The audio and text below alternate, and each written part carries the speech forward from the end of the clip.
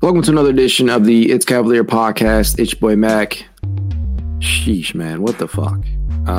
Cavs get swept in the two-game season series versus the Oklahoma City Thunder in a 128-120 game that was hella frustrating. Just super fucking frustrating for numerous reasons, right? And you guys know me. I'm typically got to keep it upbeat, got to come with some positivity and some optimism, and I will do that tonight. I'll try my best, but I can't sit here and just lie to you guys. That was one of the most frustrating losses, in a early season portion that we've already started to see those kind of mount up, right? The first game against OKC felt very much the same. The games against Indiana, those are very, very frustrating. But all in all tonight, man, I couldn't help but feel like the Cavs just shot themselves in the damn foot on way too many occasions. I mean, let's just get it straight to it right off the bat. The Cavs turned the ball over tonight a staggering 18 times. So, I think it's actually more than that. The, Bleacher Report has it tracked at 18, but I'm pretty sure I heard on the broadcast that it was closer to 20. I don't know. So we'll see if that number changes. But it wasn't even just the turnovers themselves. It was the timing of them. It was very, very frustrating. And it started right out of the gate by our lead guard, Darius Garland, who clearly is still trying to work himself back. DG on the night, he did start to turn things around in the second half, but he was not much of a factor at all in that first half. If I'm not mistaken, Darius turned the ball over 5 times alone in the first quarter and finished with 8 tonight. No other Cavalier in the starting unit finished with more than 1 turnover. So DG was definitely sluggish in this game, man. I don't even know. I can't make excuses for the guy. I will say this is still just his 4th game back, if I'm not mistaken, but it did not look good at certain points. He kind of just seemed like he was way too careless with the basketball. I'm not going to sugarcoat shit. It felt like essentially DG just didn't have a good handle on the ball tonight. Honestly, it just really boils down to that. And you saw that evident as hell in the first quarter alone, in which he had some very careless passes. And, I will say this, OKC's length at specific positions can frustrate you at times. SGA, he is a lengthy guard. Jalen Williams, he does have an insanely long wingspan. Chet is Chet. But again, the Cavs still have a size advantage over OKC. And so Darius, the ball placement at times on some of these passes that he was trying to make was bad. And a lot of these other turnovers were just careless. Like they weren't even forced either. They were unforced turnovers. That's the worst kind. Obviously, Darius was not the only offender. There were, numerous turnovers from LeVert, Wade and company, but Darius was by far the biggest contributor with 8 himself. So that right off the bat, that's just a super frustrating thing. And, this game kind of felt like it was starting off on the right foot. I mean, they got Chet into foul trouble earlier because Jarrett was attacking him, right? They got him 2 early foul calls, and I thought they were going to sit Chet. Obviously, they didn't. OKC's head coach rolled the dice a little bit and kept Chet out there for a little longer than I thought he probably would. But they got him in foul trouble early, and even with that being the case, the Cavs still just continue to shoot themselves in the foot with these careless turnovers and lack of shooting in the first half. And, it just kind of seemed like an overall lack of effort. Like some of these things can be cleaned up, right? It honestly does feel like some of these things can be cleaned up, but there just seemed to be like a general lack of effort on the offensive and defensive end. Again, Jared Allen was definitely out there, especially in the first half, attacking Chet. And Karis LeVert, who we'll talk about a little later, was definitely money in transition, isolation, and getting to the free throw line, which I loved, right? But we struggled to get anything else tonight. We just could not get shit going. And the crazy thing is, as a team in that first half, Cleveland actually shot above 50%. They shot fairly well, but OKC did too, and they shot 9 more times than Cleveland in that first half alone. But even with all of that being said, not even truly mentioning the troubles on the defensive end where they allowed OKC to score 70 fucking points in the first half. Led by nearly unstoppable SGA, Shai Gilgeous-Alexander tonight, who paced the Thunder with, if I'm not mistaken, another 30-point, actually 43 fucking points tonight from Shai. Just unbelievable. He had 23 of those in the first half alone on 10 of 11 from the field. 23 goddamn points in the first half, guys. Let that sink in. There was no stopping him tonight, and he was getting to the line at will. You cannot tell me. I don't care how big of a fan of Isaac Okoro you are or you aren't. You cannot tell me that in a matchup like this, having your best point of attack defender out there isn't important. You cannot tell me that we couldn't have used Isaac Okoro out there. He would have been really, really valuable in a matchup like this. I mean, SGA literally cooked just about damn near every defender the Cavs threw at him. No lie. I can't sugarcoat it. He was cooking everybody. He drove to the paint at will. He was knocking down threes. He was constantly rewarded for his efforts with shooting fouls, which was maddening in its own right. And, I'm not going to talk about the officiating too much tonight because, our guy Karras, he drew a lot of whistles tonight too. So it's not like it was unfair, but I just got to say, SGA, that dude might have one of the nastiest whistles in the NBA, man. Dude gets breathed on and it's a foul. I'm not going to use that as an excuse because he cooked, man. He was out here cooking us. But you just can't tell me after watching that game that Okoro wouldn't have been helpful. And, he may not have won the Cavs the game, obviously, but he was definitely missed. And I just want you guys to understand this, just to put this into further perspective.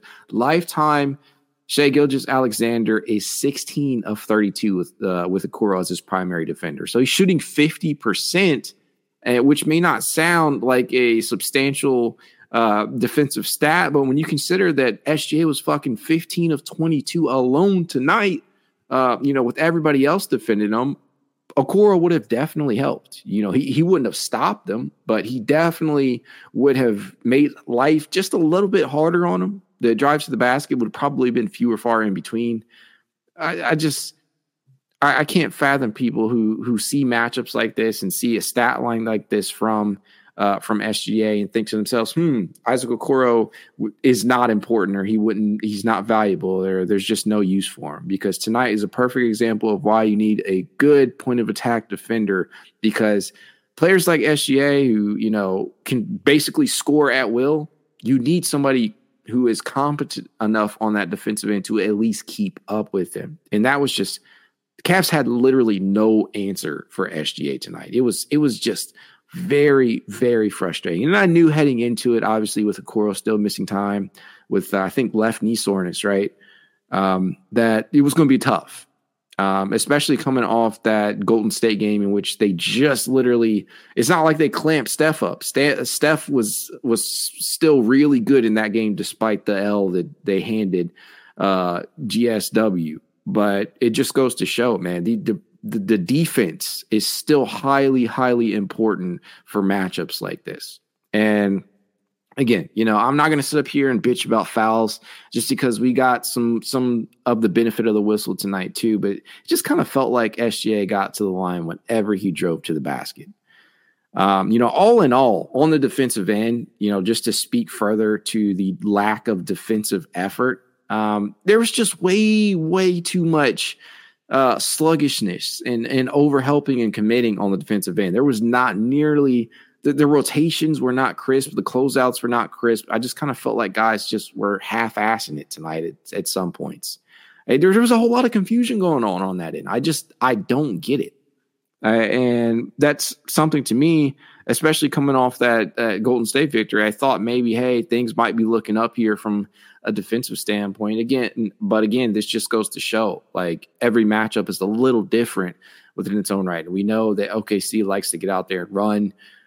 They're not traditionally a team that you can just climb back into, the game, after being down for a substantial portion of time. But the Cavs actually managed to do that. Heading into that second half, Even with all the struggles that they had on both ends, I kind of felt like as long as they limited the turnovers, that they could climb back into it. And, obviously they did not do that. They continued to turn the ball over. And again, the worst part was that the timing of them was just absolutely awful. They were just absolutely awful turnovers. The timing of them. Anytime Cleveland would go on a run, it wasn't just the fact that OKC would, kind of stomp it out with a run of their own. They would just cap it with a turnover. It's just mind-blowingly bad in regards to how frustrating it is. Even with all that being the case, though, they managed to climb their way back to a 6-point deficit midway through the fourth. And I thought, hey, you know what? This is a perfect time for a comeback. This is certainly possible. Even in a sluggish night like this, the Cavs still have it within themselves to bring it back. Shit just didn't happen. It just did not occur. And it just kind of felt like all the energy was utilized on getting them back to that point. Every single time they pulled within a considerable range, 5 to 6 points, OKC would either, come up with a run of their own, or Cleveland would just turn it over.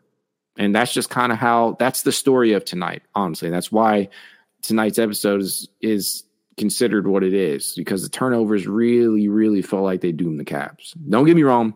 On the defensive end, that was shit too. But considering Cleveland and OKC shot identical percentages from the field at 51% overall, it is what it is.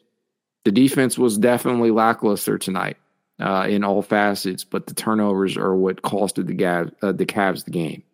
The rebounding battle, if you want to talk about that, it was dead even at 41 all, and basically dead even on the offensive glass at 11 for the Cavs to 12 for OKC tonight. Turnovers. Tune In Sports One says, bright side, we don't have to see this team again, but this should have been a split. It absolutely shouldn't have been a split, and you can argue that it should have been multiple Cavs victories if the Cavs were able to kind of step up. I would have been happy with the split, though. Obviously, that did not happen. The Cavs shot themselves in the foot repeatedly, and they really controlled their own destiny in this second matchup. And obviously, it's just one game, but it did not go their way tonight, and I can't sugarcoat it. I'm very frustrated with this loss. X Factor 2005 says, this is a game the Cavs should have won looking at the schedule, because this is not a top team in the NBA. I'll say this, man. I have to admit, it's time to put some respect on the Oklahoma City Thunder. They are not a bad team. Not at all. As of right now, with tonight's victory, I believe that puts them at 5-3, if I'm not mistaken. Obviously still very, very early into the season, but they're as Tune In Sports says on here, they're a solid team. So I can't necessarily say they're not a top team in the NBA, but they're not a bad team either. They have some good young talent, very good core. They have a huge asset collection to swing a trade for a big time star in the future if they want to. And that's an envious position to be in for many teams that are, either leaving a rebuild or attempting to stave one off, right? So OKC is definitely an up and comer out there. I can't disrespect them by that, like that. Man, this is just one that hurts, though. It stings, especially on a trip where you're having to, the Cavs they're stepping out on this trip, and they're going to be facing a litany of tough opponents, right? At least until mid-November. You're taking on Golden State again, when we know how difficult that matchup has been over the years. Literally, we just beat them for the first time in about 7 years. So, just the game prior. So that's always going to be a tough matchup for Cleveland. And then you head to Sacramento, right? That's a tough matchup, man. These are tough games. And if there was one game that I felt like Cleveland could have walked away from with a victory, it was tonight, right? And I would have been perfectly, from a mindset perspective, just on mental, I would have been okay if we split with Golden State and we lost to Sacramento, if we at least took one of these three. And it's still very possible that we do, but this one felt like it was a very good possibility, and it just did not happen. And the worst part is that the Cavs were the one that basically inflicted it on themselves, right? You know, forget how well OKC shot tonight. Forget how well Shai Gilgeous-Alexander, shot tonight himself. This was a game in which Cleveland basically turned over to them. They gave it away. They just gave it away the same way they were giving the basketball away.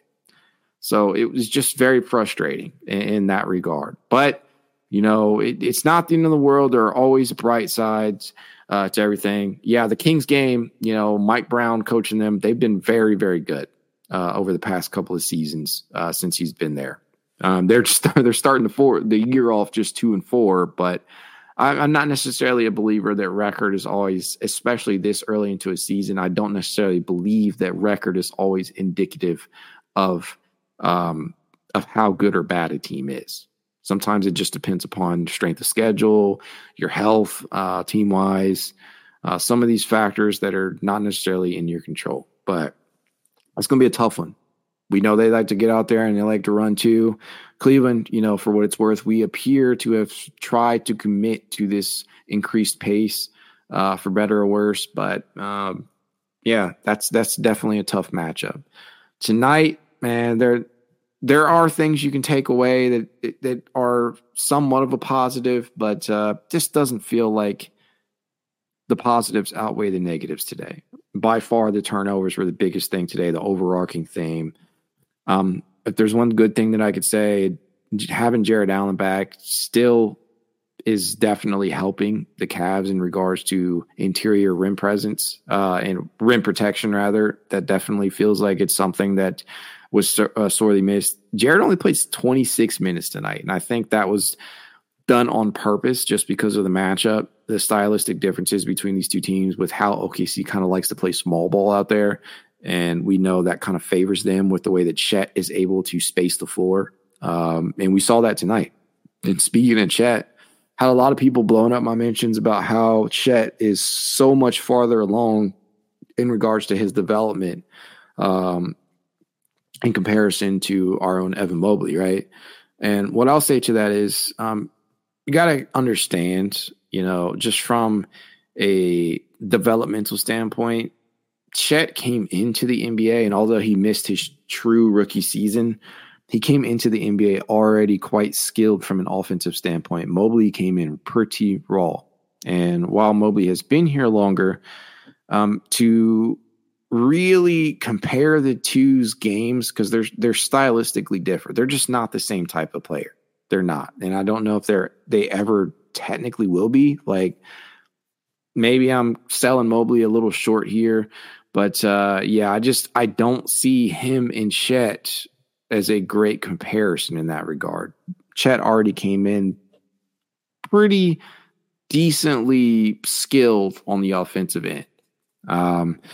Torrance Lee down here says Evan Mobley is just another guy. I don't necessarily believe that. If that is your mindset on the offensive end, you know, at this point in time, I'll hand that to you. I don't necessarily believe he's just another guy, or JAG, as it's often abbreviated in today's sports sectors. But yeah, I mean, Mobley tonight, 22 points, 5 boards.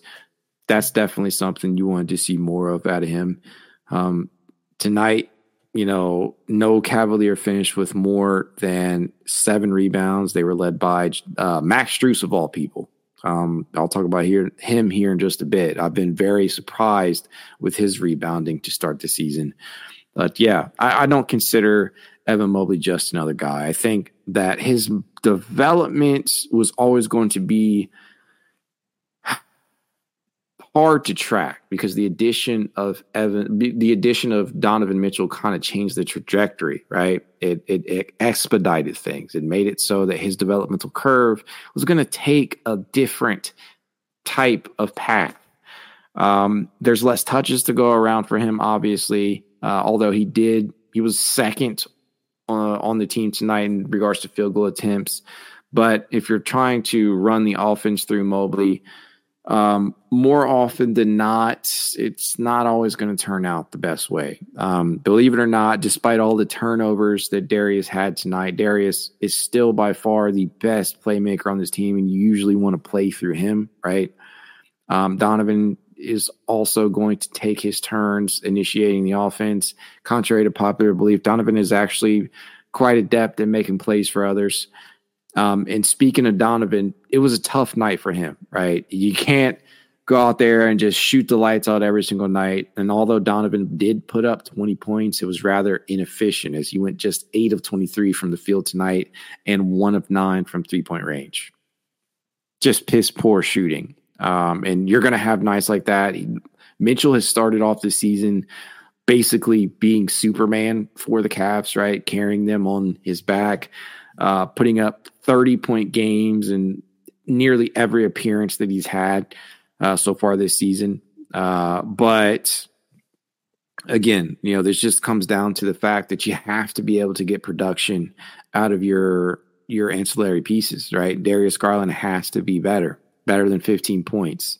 And while his shooting stats will tell you, hey, he was a little bit more efficient tonight because against Golden State, I believe he was 6 of 15. I might be misquoting that, but he was definitely 0 of 6 from three-point range, and he just did not have the shot with him. The thing that saved him in that game was the fact that he was able to draw fouls quite often and head to the charity stripe, where he was pretty effective, finishing, I think, 12 of 13 from the line. Definitely got to get more production out of him. I think that they will as time rolls on. This is only his 4th appearance of the season. Let me see down here. Pranav. Garland was terrible. Get that he's coming off the hamstring, but 8 turnovers is inexcusable. Have to agree. I'm trying not to pile on him too much, but the turnovers themselves, the worst part about them, again, was that a lot of them were unforced, right? It's not as if OKC was forcing him into some bad decisions. Garland literally just turned the ball over by making some bad decisions, right? They did not force him into them. Definitely felt inexcusable tonight, so I'm not even going to try and defend that. I really felt like DG had a rough game tonight, even though he started to turn things around in the second half.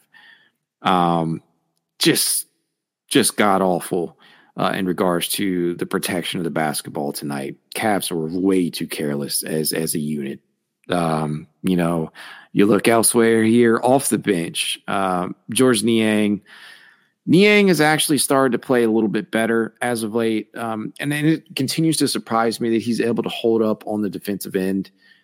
But again, there's only so much your bench can do if your starters aren't really, you're not going to do too much. And got to keep in mind, they played Karis LeVert 34 minutes tonight off the bench. I continue to say this. Karis is basically your 6th starter out there. He's so damn versatile. Even heading back to last season, he's basically the Cavs' most important reserve, and that continues to be the case. Even with Isaac Okoro coming back into the rotation here, hopefully pretty soon, Karis remains the Cavs' most important reserve just because of the versatility that he offers. And Karis tonight, man, 29 points off the Cavalier bench. Karis actually led the team tonight in scoring.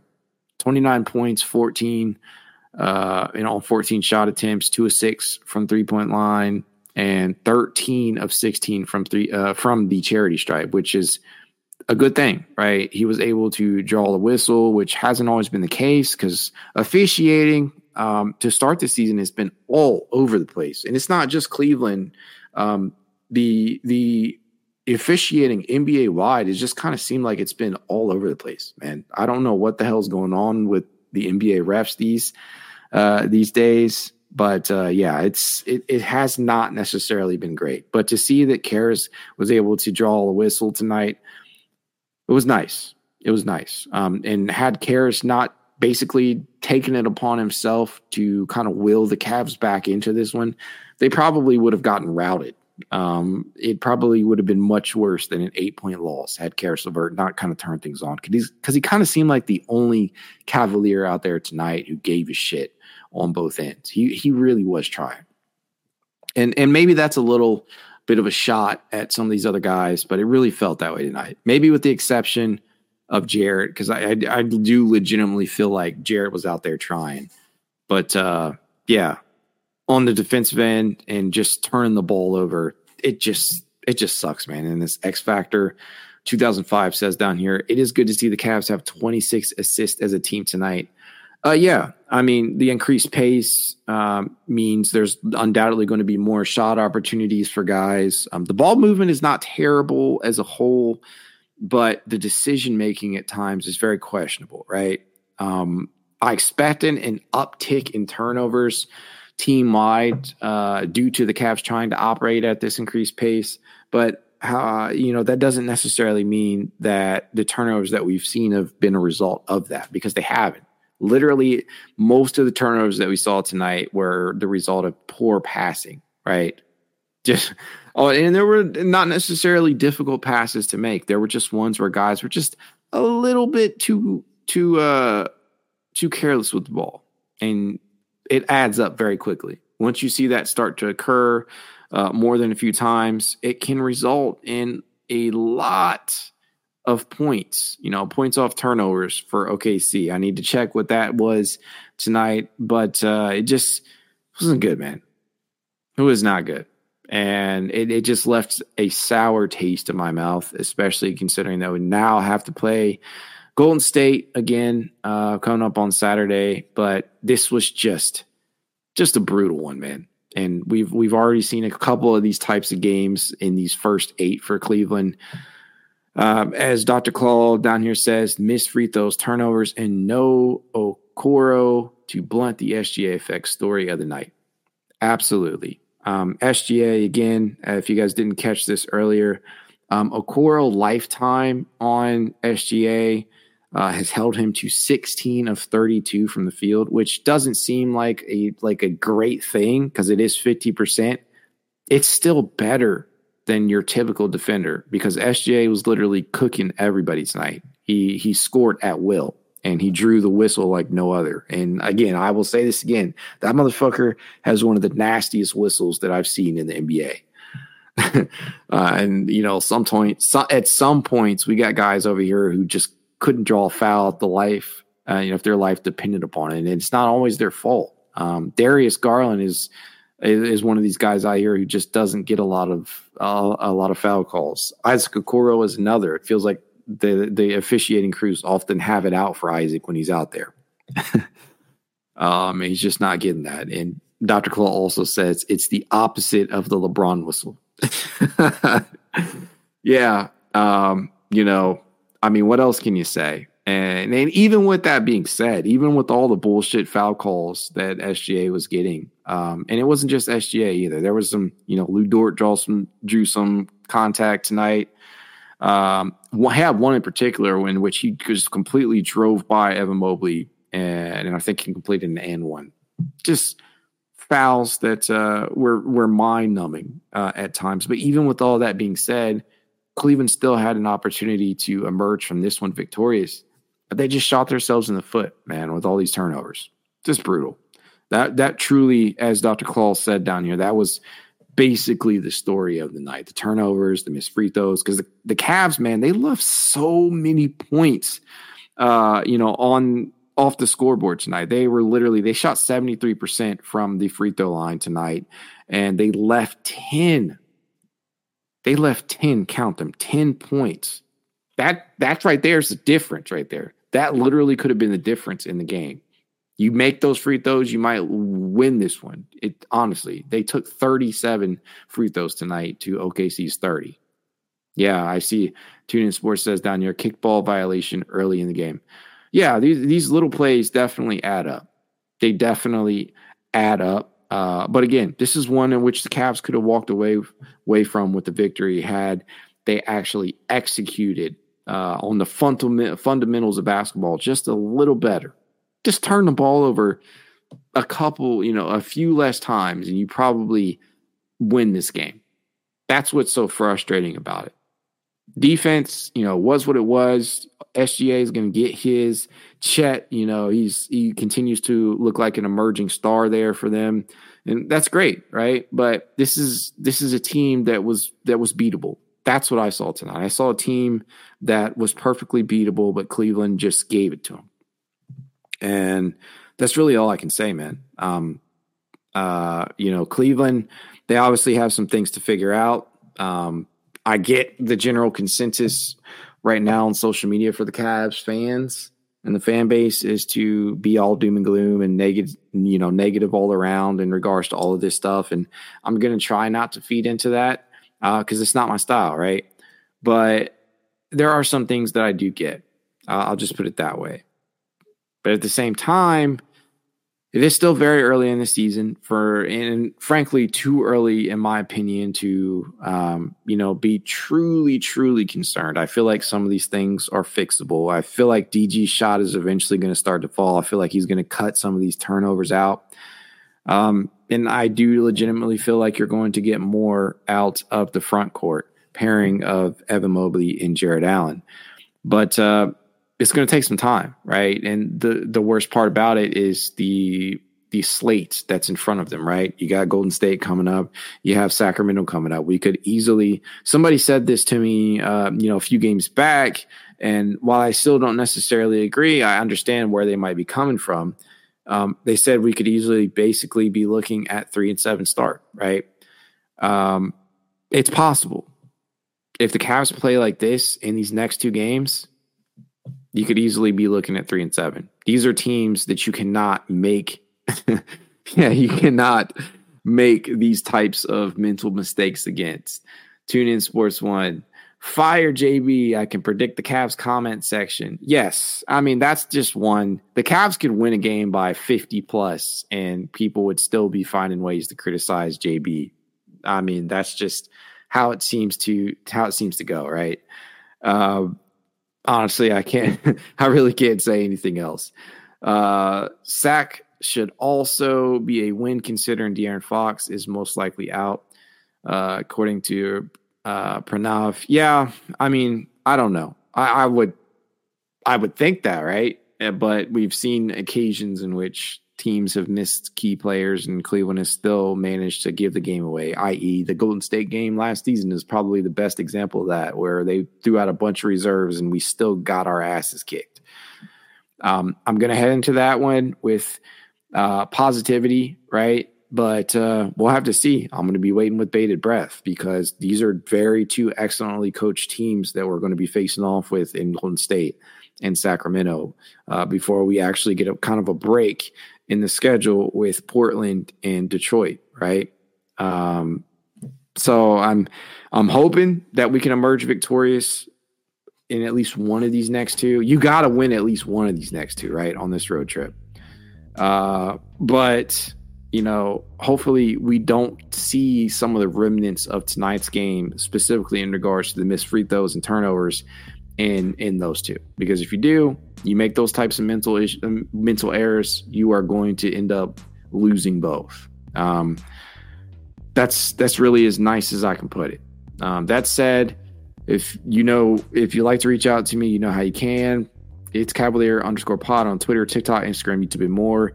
If you would like to join the It's Cavalier Discord chat, you know what to do. Leave a rating, leave a review, send a screenshot of said review to itscavalier53@gmail.com, and I'll send you an invite.